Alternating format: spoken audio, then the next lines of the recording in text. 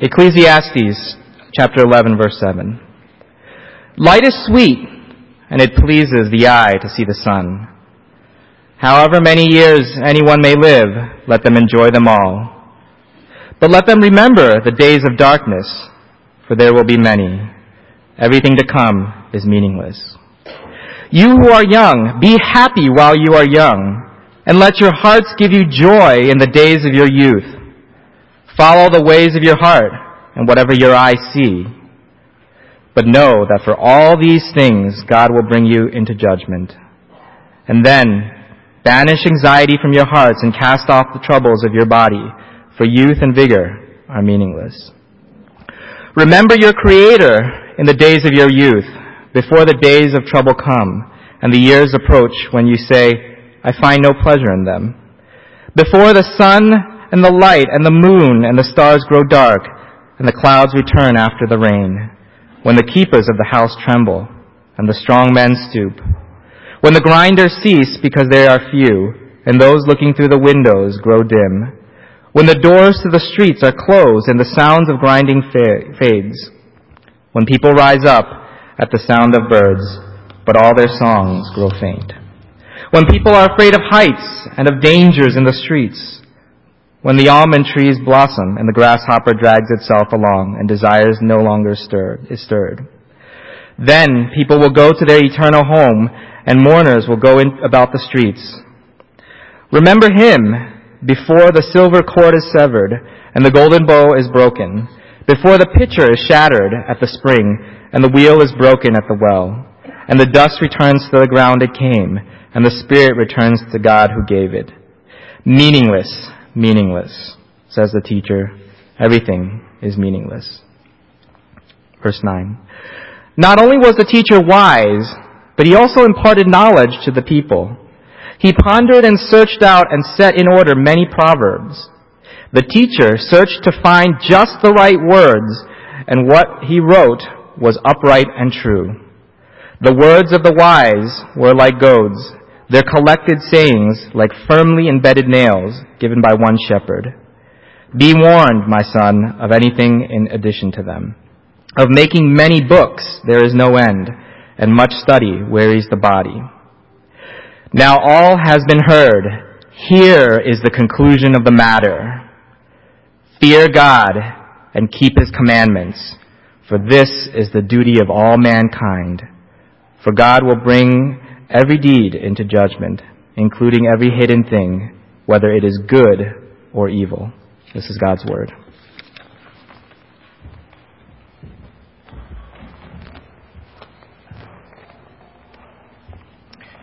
Our long journey through the book of Ecclesiastes is coming to an end. And I know that there are differing reactions in the congregation. Some of you have thought that our long journey has been like my boat trip down the Li River in China. That beautiful river where the mountains rise up out of the water and you see things that are so beautiful you wonder, are you even on this planet? And you're thinking, what a great series.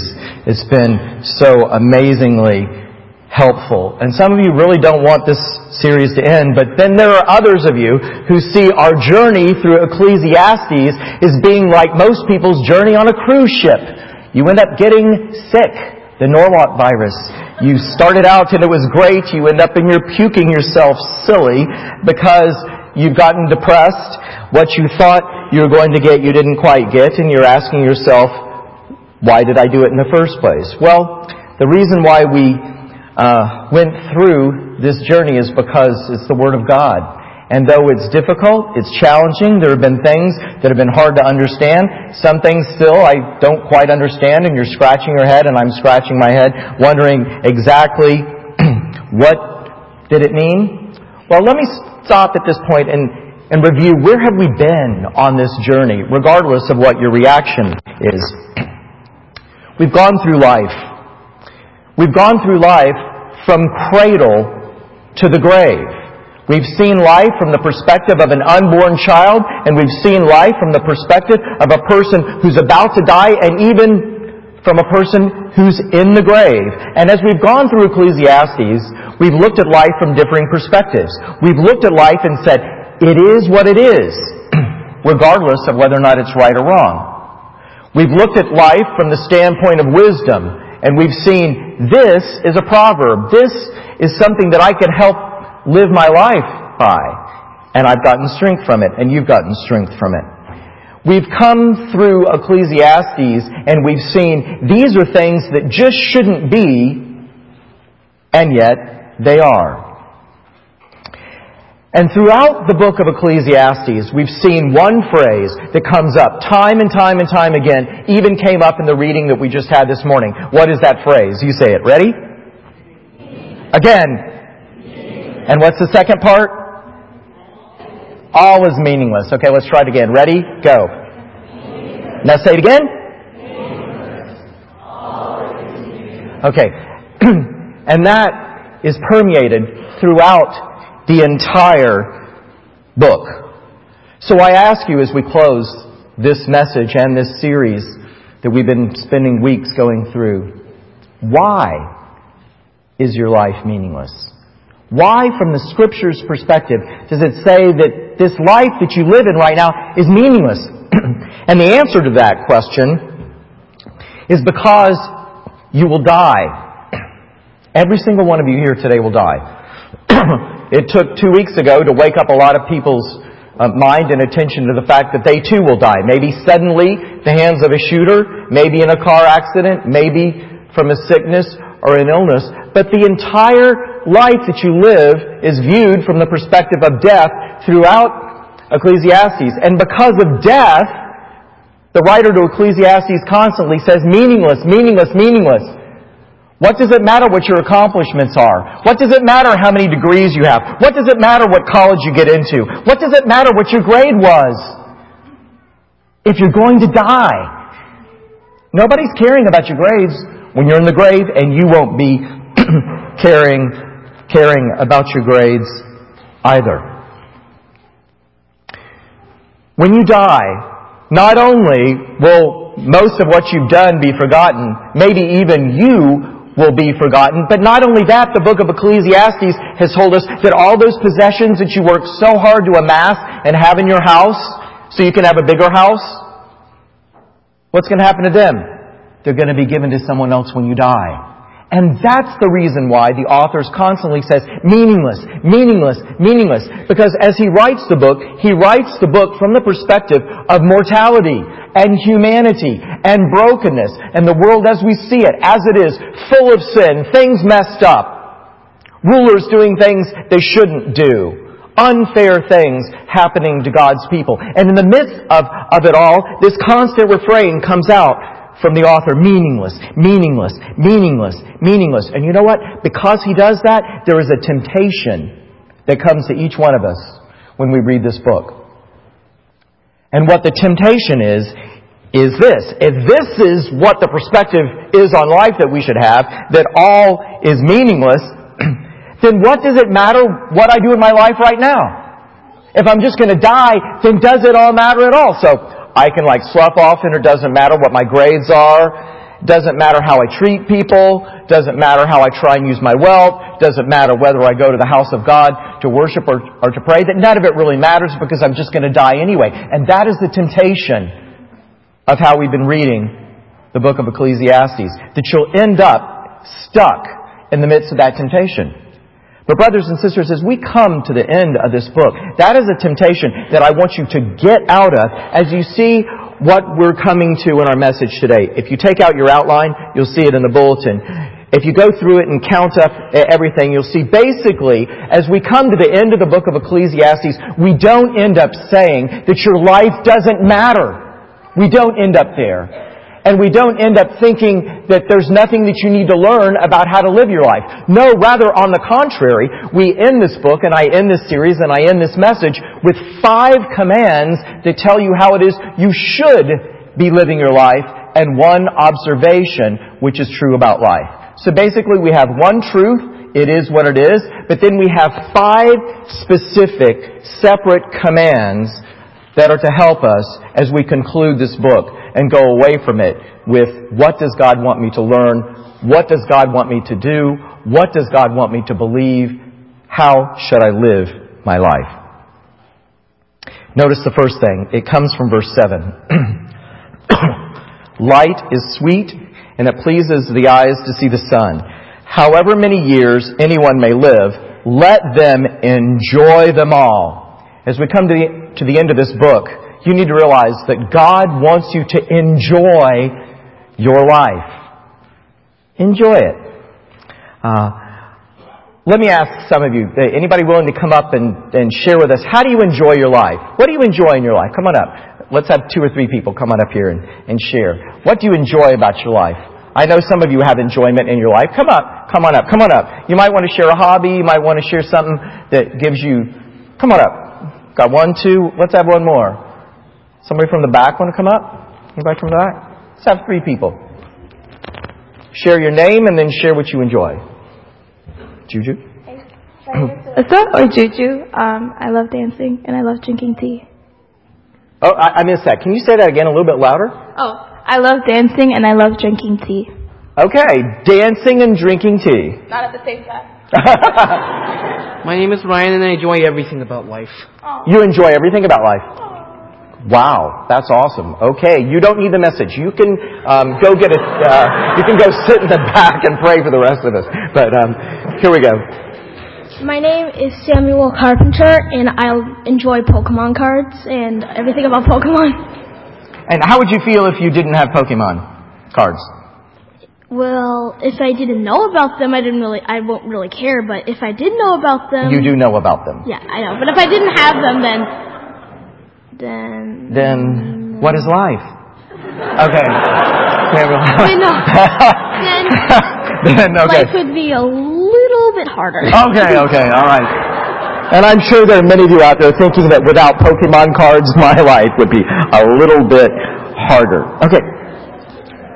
So God wants you to enjoy your life, and let me show you how I enjoy my life. You've already seen something that you weren't supposed to see earlier, but Kyle, let's have the first slide. Hopefully these are in order now. Here we go. How does Pastor Tim enjoy life? I enjoy my life snorkeling. Here I am in Raja Ampat, one of the most remote places in the world, the number 1 diving and snorkeling destination in the world, and I finally got there when I lived in Indonesia. Next slide. How does Pastor Tim enjoy his life? Well, here's Snorkel Bob underwater, right next to a whale shark. I don't know how well you can see it, but that's a whale shark that later on got a little bit too friendly and pushed me into the side of the boat. Okay, down boy, I like you too. It was an interesting experience in the Philippines. Next, how does Pastor Tim enjoy his life? Well, here we go. I used to enjoy my life when I lived in Indonesia with my monitor lizard, Como D. Dragon. And Como was definitely one of my best friends that I've ever had in my life. Each day, I'd come home from school, sit in a chair. Como would come up, sit on my chest. We'd have a conversation. How many mousies did you eat today, Como? And in case you didn't know it, monitor lizards can count to 6. And so he'd give me the sign of 1, 2, 3, 4, 5. He ate somewhere between 3 and 5 mousies. And we'd have a conversation about his day. Awesome creatures. Next. And then I got a chance to travel. This is Pastor Tim at the island of Komodo, and I took everything that I learned about how to tame a savanna monitor lizard. I put it in practice on the island of Komodo, and I sat down in the middle of a pod of wild Komodos that the week before I came had bitten 2 tourists, and they helicoptered them out of the island of Komodo. They almost died, and here they are sitting next to me, and I'm sitting next to them, and we're having a good time together. So that's how Pastor Tim enjoys his life. So, you can kill the slide. And let me ask you a question though. Why is it that people don't enjoy their lives? And the answer to that question is very simple. You live in the middle of 2 differing realities, both of which are unpleasant, for those of you who are not enjoying your life. The first reality that you're living in the middle of, which is unpleasant, is you're living with constant focus on the regrets that you have from the past. Every single one of you out here today, you've got something that you wish in the past wouldn't have happened. Maybe you could have done something about it, but you didn't, and now you're living with the consequences of it. And so you look at your life and you say, I got a lot of regrets. And sometimes those regrets really bother you. You screwed up big time. You messed up. You made your parents mad. You dishonored God. You did something really, really bad. And that awareness and that memory is constantly before your mind, and it takes away your enjoyment of right now. The other thing that people live with, in addition to regrets from the past, that keeps them from enjoying where they're at right now in their lives, is they have fear of the future. Now, how many of you honestly are afraid of the future because you don't know what will happen? We have got honest people in the front, okay? Honest people in the front, in the middle, few honest people in the back, many sleeping people in the back. Wake up, go to Starbucks, come back. But the point I'm trying to make is that there's something about the future which is unknown that causes a lot of us to fear. Some of you fear, I'm not going to get married in the future. Some of you fear, I'm not going to go to the school I want to go to. Some of you fear, I'll get sick. Some of you fear, I'm going to have a car accident. Some of you fear, I'm not going to have enough money to do what I wanted to do. Some of you fear April 15th because tax season is upon us. Don't we all? But the point is there's something about our focus on the future and what might happen that we don't want to happen that kills our enjoyment of life today. Now, notice something about the passage. It doesn't talk about the activities that we're supposed to join. Notice what it says. However many years anyone may live, let them enjoy them all. So here we're not talking about what particular things we like doing, from Pokemon cards to swimming with whale sharks. We're not talking about that. We're talking about the fact that every single one of our days and every single one of our years should be full of enjoyment, no matter what time it is, no matter where we're at, no matter what we're doing. And that's the perspective that we're supposed to have when going through life and going through this passage. Amazing. I remember when I was at the Eastman School of Music studying with my trumpet teacher, Charlie Geyer. He had sat second in the Chicago Symphony for 12 years, and he had sat, actually 8 years, he had sat in the second chair next to Bud Herseth, who was the greatest orchestral trumpet player ever to live. And I got a chance to take one lesson with Bud Herseth before he died. It wasn't a very good lesson. He basically just played stuff and said, imitate me, and it really didn't help me very much. But Herseth was known for his accuracy in the fact that he very rarely, if at all, missed any notes. And I thought this was very strange, because any of you who've ever played an instrument know what happens if you miss a note. If you miss a note and you're in a performance, then you think about it, you start getting nervous, and then what happens after that? You miss more notes, right? And that happens because you're fearing the future and what might happen in the performance because of what has happened in the past that you then regret. Getting back to the regrets and the fear thing. So what my teacher told me was something about Bud Herseth that has stuck with me and has really helped me when I think about how to live out this passage. He said this. He said that one time on a national public broadcast that they have on PBS, the Chicago Symphony Live was doing pictures at an exhibition, which starts with an opening promenade, and it's a trumpet solo, and it's very famous, and every trumpet player who's had to take an audition knows it. And Herseth is the only person in the orchestra in the Chicago Symphony playing, and it's supposed to go like this. Bum, bum, bum, ba-dum, bum, ba-dum, bum, bum, bum, bum, bum. Here's what he did.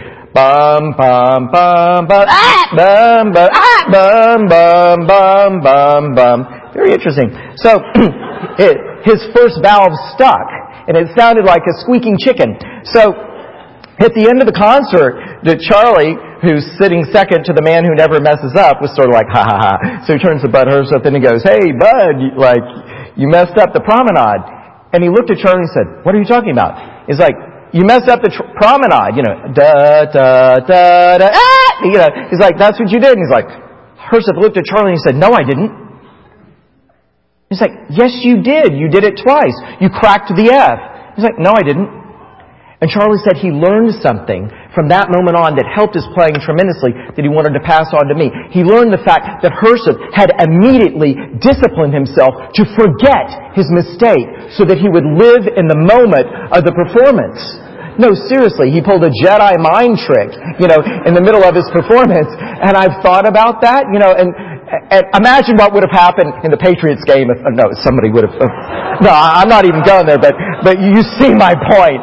My point is that you've got to enjoy your life by living in the moment. Live for today. Live for the year that you're in and enjoy all your days. That's what God wants you to do. But notice, something strange, something that seems like it's contradictory, something that doesn't really seem to make sense, you might think. You're supposed to enjoy your days, your years, every one of them, every moment. But then, let them remember the days of darkness, for there will be many. Everything to come is meaningless. Not only are you supposed to enjoy your life, you're supposed to contemplate your death. You're supposed to think about it. You're supposed to live in light of it. You're supposed to constantly be meditating on it. Now, why don't you do that? I doubt that any of you this morning got up this morning and thought about your death. Raise your hand if you got up this morning and thought, I'm going to die. Okay, how many of you? You're moving your hair. Okay, that wasn't a hand. This is someone else.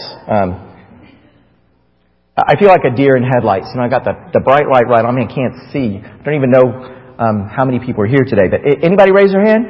Anybody thought about their death when you got up this morning? No, not a single one of you did it. Don't you see you're not living in light of Ecclesiastes? Because you're not just supposed to be enjoying your wonderful life, and I'm sure many of you have enjoyed your life. You got your Starbucks coffee, okay? You went to Sunday school. You're enjoying it, okay? It's great. It's a great day. But nobody thought about contemplating your death. Remembering the days of darkness that will be many. Why do we not think about our death? Part of the reason why we don't think about our death is because it's depressing, people, isn't it? That all this wisdom, the reason why I want to write books now at age 56 is because I know I'm going to die and I have so much to say. So many fun stories to tell you all about my journeys to Indonesia, China, Hong Kong, all these places I've been to. So much I want to share with aspiring pastors and pastor wannabes and missionary wannabes about what I've learned in my 25 years of living outside of this country. And to think about the fact that one day I'm going to die and I might not have finished all my books, that's depressing. So we avoid death. We don't contemplate it, even though we're supposed to. If you're coming from a Chinese background, part of the reason why you don't think about death is because there's a superstition that says, don't talk about it, don't mention it. The word in Chinese is si, and the number 4 is si. So don't ever live on Silo, the 4th floor, because if you do, then, stranger things might happen. So in Taiwan, if you go to every single hospital in Taiwan and you get in the elevator and you want to go up to visit somebody, you'll see that the floor goes like this. 1, 2, 3, 5, 6, 7, 8. And so they trick you into thinking there's no 4th floor because they rename the 4th floor the 5th floor because nobody wants to be stuck in a ward on the 4th floor. Now, do they? It's very strange.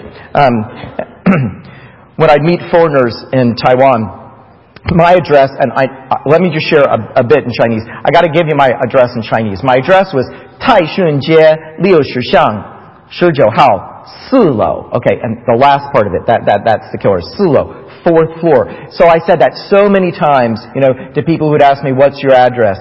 What's your address? And when I'd meet a foreigner, it didn't matter what the beginning part was. I knew what the end was always going to be. It was always 4楼. Every single foreigner that I knew in Taiwan from 1992 to 1998 said that they lived on the 4th floor. Why? No, Chinese people wanted to live on the 4th floor, so they rented out. The rent's cheaper. Everybody goes away happy. The foreigner's not superstitious. You get a break on your rent, and then the person's rented out their house, and they don't have to live in it, thank God. So they give it to the poor foreigner. Okay, so what's my point? It's so bad, even in Taiwan, that I have known people. I knew the mother of a woman in our church in Taipei who she had cancer. She was dying of cancer, and nobody even told her that she was about to die. So she's in the hospital, she's being treated, and she never talks to her family members about what it is she's being treated for. Because you don't talk about your death. brothers and sisters, against many of your wills, but in faithfulness to the text of Scripture, many times throughout the past several weeks, I've talked about your death, and even today I'm reminding you to not only enjoy your life, but contemplate your death, and do those two things together. And you might think that's impossible. Why does the Scripture say, do both? Enjoy your life, but contemplate your death. How can I enjoy my life if I'm contemplating my death? Well, here's the point. The writer to Ecclesiastes wants you to live your life in light of your death, so that you will live it to the fullest. And if you were thinking about the fact that the days are going to come where there's going to be many, many days of darkness, which is a pictorial way of saying you're going to die, and the days that you're dead are going to be more than the days that you were here on earth. If you live your life that way, with that awareness right now, you will make the most of every moment and opportunity. Now notice that there's a second point on my outline. The third command. First is enjoy your life. Second is contemplate your death. The third command, and the second point on my outline, is that we must remember, you should remember your Creator when you are young. That's basically what we have from verses 9 through chapter 12, verse 7. You who are young, be happy while you are young, and let your heart give you joy in the days of your youth. Follow the ways of your heart and whatever your eyes see. But know that for all these things God will bring you into judgment. So then, banish anxiety from your heart and cast off the troubles of your body. For youth and vigor are meaningless. Remember your Creator in the days of your youth, before the days of trouble come and the years approach when you will say, I find no pleasure in them. So what's happening here is the author is showing us that while you're young, life is good, your health is good, everything's basically good, so you think. But the days are coming, what's known as the days of trouble, when you don't enjoy them. And then he gives this long description that goes from verse 2 all the way into verse 7. And what he's talking about in verses 2 through 7, all these pictures that he's talking about the time when you get old, the time when your eyes get worse and your ears don't quite hear, and you can't quite know what's going on outside. And so you're trying to look through the window and you can't really see, and your grinders are few, which is a way of saying your teeth fall out. That's what happens when you get old and when you get older. And so, in all these picturesque ways, we're told to remember your Creator before you get old. Remember your Creator when you're young, right now. And this is so interesting because you know what I find out? I find that many people don't remember their Creator until they're just about dead. And then they think, oh, I'm human. I'm mortal. I'm going to die. Maybe now I need to accept Jesus. This morning I got a call on my cell phone as I was driving up to church this morning, and it was Pastor Bowman. And Pastor Bowman shared with me, he said, Tim, pray for me today and share this with the congregation, so I'm sharing it with you right now. He said, pray with me because my aunt is dying of cancer, and today she's asked me to come visit her and share with her and baptize her. Isn't it wonderful that she called Pastor Bowman and wanted him to come share the gospel and then baptize her? But isn't it sad that she waited until she was on her deathbed to do it? That's the way so many people are today. That's the way so many of you are here today. You think, I'm young. I got time. I'll accept Jesus later. But no, the Bible says, remember your Creator now, while you're young, while you have vigor, while you have energy, while your life is full of enjoyment. I really respect my wife Evie's father, who was my father-in-law, Charles Adams, because of how he lived his life and how he appropriately prepared for his death. So when he finally did pass away, he had all of his affairs in order. He had moved out of his big house. He had a file with all the instructions on what to do. So it made things very, very easy. But he was thinking about that for 10 years before he died. And then he got everything right in order. He was thinking about it. Why? Because he was past 70 years old. So I ask all of you who are here today, are you thinking about it and are you prepared right now when you were young? So that right now you're living your life with regards to meeting your Creator, honoring your Creator and living in His presence in this moment now. Don't make the mistake that so many people do. Wait until the end. No, live for the Lord now. Remember your Creator in the days of your youth. Notice that there's something else that is cast upon us in the passage. And that comes from verses 9, 10, and 11 of chapter 12. Let's read those and then let's talk about it. This is the conclusion of the book. Not only was the teacher wise, but he also imparted knowledge to the people. He pondered and searched out and set in order many proverbs. The teacher searched to find just the right words, and what he wrote was upright and true. The words of the wise are like goads. Their collected sayings like firmly embedded nails given by one shepherd. Be warned, my son, of anything in addition to them. Of making many books there is no end, and much study wearies the body. Those last words that I just read, I bet that's the one verse in Ecclesiastes that so many of you most relate to. Of making many books there is no end, and much study wearies the body. If you believe that, say amen. Ready? Amen. Yeah, you've been there, done that. Thank God I'm not in school again. But I remember those days when much study wearied the body. So what's the point? What's the takeaway? Look at my outline point. As we summarize these 3 verses, we can see that knowledge in the many books, of which there is no end, so that studying leads to weariness in the body, knowledge is limitless. We live in an age today of limitless knowledge in your fingertips. Could you imagine what the Apostle Paul would have done with a Samsung S8 Plus? Imagine. Or an iPhone. I got to give equal time. iPhone, Samsung, iPhone. It's Samsung. Imagine what he could have done if he could have just gone into the internet, looked up something. No, we live in a time where knowledge is so limitless that it's more wearisome than ever. And that's why it is that we need to realize something. There's always more knowledge to be learned, but God's Word is fixed and knowable. The words of the wise are like goads. All these collected sayings, everything we have in here, this is the Word of God. And then verse 12 says, be warned, my son, of anything in addition to them. Other verses say, be warned, my son, of adding to them. The point is that the Word of God, which we have, is enough to teach us all that we need for life and godliness, Peter says in 2 Peter. And so you don't need to know everything on the internet in order to know what's important to how to live your life right now. Knowledge is limitless, but God's Word is fixed and knowable. And that leads to our last point that we find at the end. Now all has been heard. Here is the conclusion of the matter. Fear God and keep His commandments, for this is the duty of all mankind. For God will bring every deed into judgment, including every hidden thing, whether it is good or evil. Fear God and keep His commandments, for you will be judged.